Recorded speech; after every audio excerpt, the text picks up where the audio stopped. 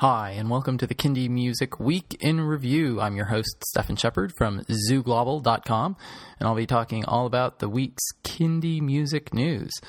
So, as always, if you have any questions or comments or concerns or advice about life generally, I'd love to hear them. Email me at zooglobal@earthlink.net and let me know what you think.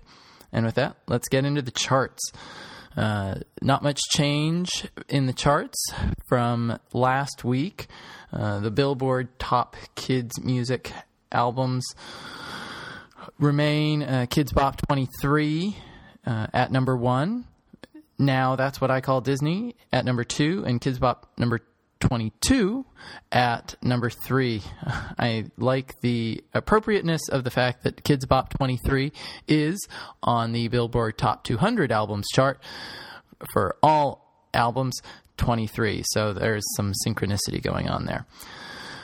Moving on to the Amazon charts. On the CD chart, Kidz Bop 23 is number 1. Sofia the First soundtrack is number 2, and 100 Sing-Along Songs is number 3. On the MP3 version, Kidz Bop 23 and Sofia the First are number 1 and 2 as well. Kidz Bop 22 is number 3.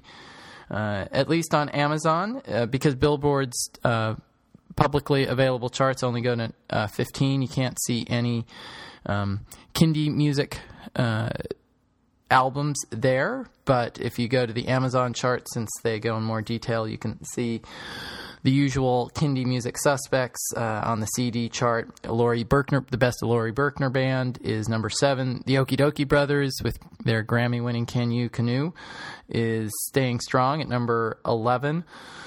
And then you have the perennials like Raffi and They Might Be Giants, also in the top 20. And in the MP3 chart, Raffi is at number 24 with his Singable Songs for the Very Young. Awesome album. I just can't emphasize how great that of an album that is. Yo Gabba Gabba at 23. They Might Be Giants, Here Comes Science at 25. The Okie Dokie Brothers at number 30. Pete Seeger, there's a Pete Seeger album, which is great, at number 34. Moving on to iTunes. As it's been the case for the past few weeks, Kidz Bop 23 Deluxe version is number 1, Sofia the First number 2, Kidz Bop 23 number 3, and again the same usual suspects on the album charts. Raffi's Singable Songs for the Very Young, number 14, Best of the Laurie Berkner Band, number 23, and Renee and Jeremy, which has generally bounced around the charts in the 100 to 200 range, is actually, when I looked at it this morning, at number 75. So It's a Big World is definitely a perennial favorite, comparatively Kindy-wise. And then finally, the CD Baby Independent Albums chart. The Library Boogie, which has been there for the past several weeks, has been there. Creepy Crawly Love from Duke Otherwise, a fun little album. The Alphabet Rockers first album remix of their first album is on there, and Still Quiet Peace by Amy Saltzman, which was on there last week, is still on there in terms of the top 10. Moving on then to the singles charts. Again, singles on iTunes, there are lots of Kidz Bobs and SpongeBops, or maybe that's SpongeBob's and Kidz Bops. I'm not sure. Sometimes I think that maybe there should be a crossover album. I think there should be a crossover album.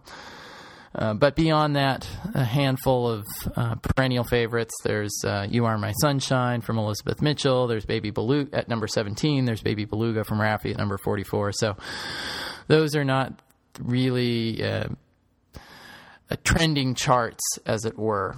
As opposed to Kids Place Live, the 13 under 13 chart, ably tracked by Gwyneth Butera over at Goonybird Kids. This week, Tim and the Space Cadets second grade show is at the top of their charts again. The awesome Billy Kelly track, You Made Me a Sock Monkey, is number 2 and rising. Lunch Money Used to Be a Fossil from the Excellent Science Fair compilation CD is at number 3. That seems to be heading downward on the charts. Steve Song's Song Without a Rhyme is going up. So that seems to be a popular track, and will probably hit number one pretty soon. Couple debuts in the past couple weeks. Steve Weeks, Change of Heart, which has got an awesome little video. And the pop-ups, Grammy-nominated pop-ups, Math Rock, also debuted. I would note that the Billy Kelly song was on a recent Zoo Global newsletter subscription list, as was the Steve Song's Song Without a Rhyme. That means if you signed up for my newsletter, you had a chance to download those songs for free. For free, people. How awesome is that? So those are the updates regarding the charts. A couple other pieces of news of note this week. The first is an announcement recently of the Kindy Fest conference again in Brooklyn. Yay, Brooklyn. I've gone to Kindy Fest for the past 3 years. I think 3 years.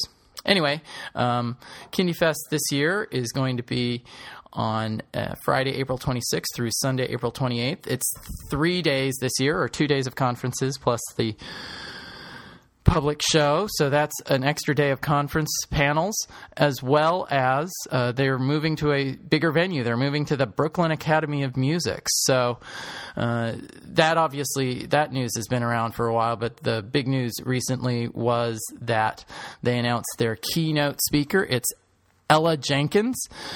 And if you're not excited about that, then you're probably not really tuned into the kids' music world, because Ella Jenkins is a universally loved figure amongst kids, musicians, and children. Even more importantly, children themselves. And they had me at Ella. So I will, in fact, be going to Kindy Fest 2013, and I look forward to talking to anybody who's there, who's listening to this. And if you're in the business in some way, if you're a musician or if you're a promoter or a reviewer, I do encourage you to make it to Kindy Fest if you can. It's a great chance to connect with a lot of people doing work in a field which, you may be the only one of 2 or 3 people doing that in your community. But going to Kindy Fest, it's a chance for you to talk with a bunch of fellow people who are just geeked about the opportunity to make music for kids and write about music made for kids. So that's the first big news coming out the past week or so. The other news of note is they did announce the nominees for the Juno Awards. And the Juno Awards are, of course, the Canadian equivalent of the Grammys. And a couple albums, I think, worth noting. So here are the list of the 5 nominees. There's Emily Mover, the Stella and Sam album featuring Emily Mover. Helen Austin's Always Be a Unicorn. Henri Godon's Chanson pour tous sortes d'enfants, which is clearly recorded in French. And there's a clear reason why they would not have asked me to record that song in French. Jennifer Gassoy's Throw a Penny in the Wishing Well, and Marlo and the Mix One Dance Floor. I would note that both Helen Austin's Always Be a Unicorn and Jennifer Gassoy's Throw a Penny in the Wishing Well had songs on those albums that were featured in my Zoo Global Z7 newsletter. Again, that newsletter that I was talking about where you can download free tracks. So who was the winner this week? I think Zoo Global Z7 newsletter readers are the winners, because I've talked about at least 4 albums or songs featured in the newsletter over the past 2 or 3 months. So that is the news for this week. Again, if you have any questions or comments, please feel free to shoot me an email, zooglobal@earthlink.net. You can also go to zooglobal.com, search on Z7, and you can find, or the newsletter, just find the link on the main page to the newsletter, and you can sign up. And the next time I send out a Z7 newsletter, you'll be able to download new tracks as well. Thanks for listening, and I'll talk to you soon.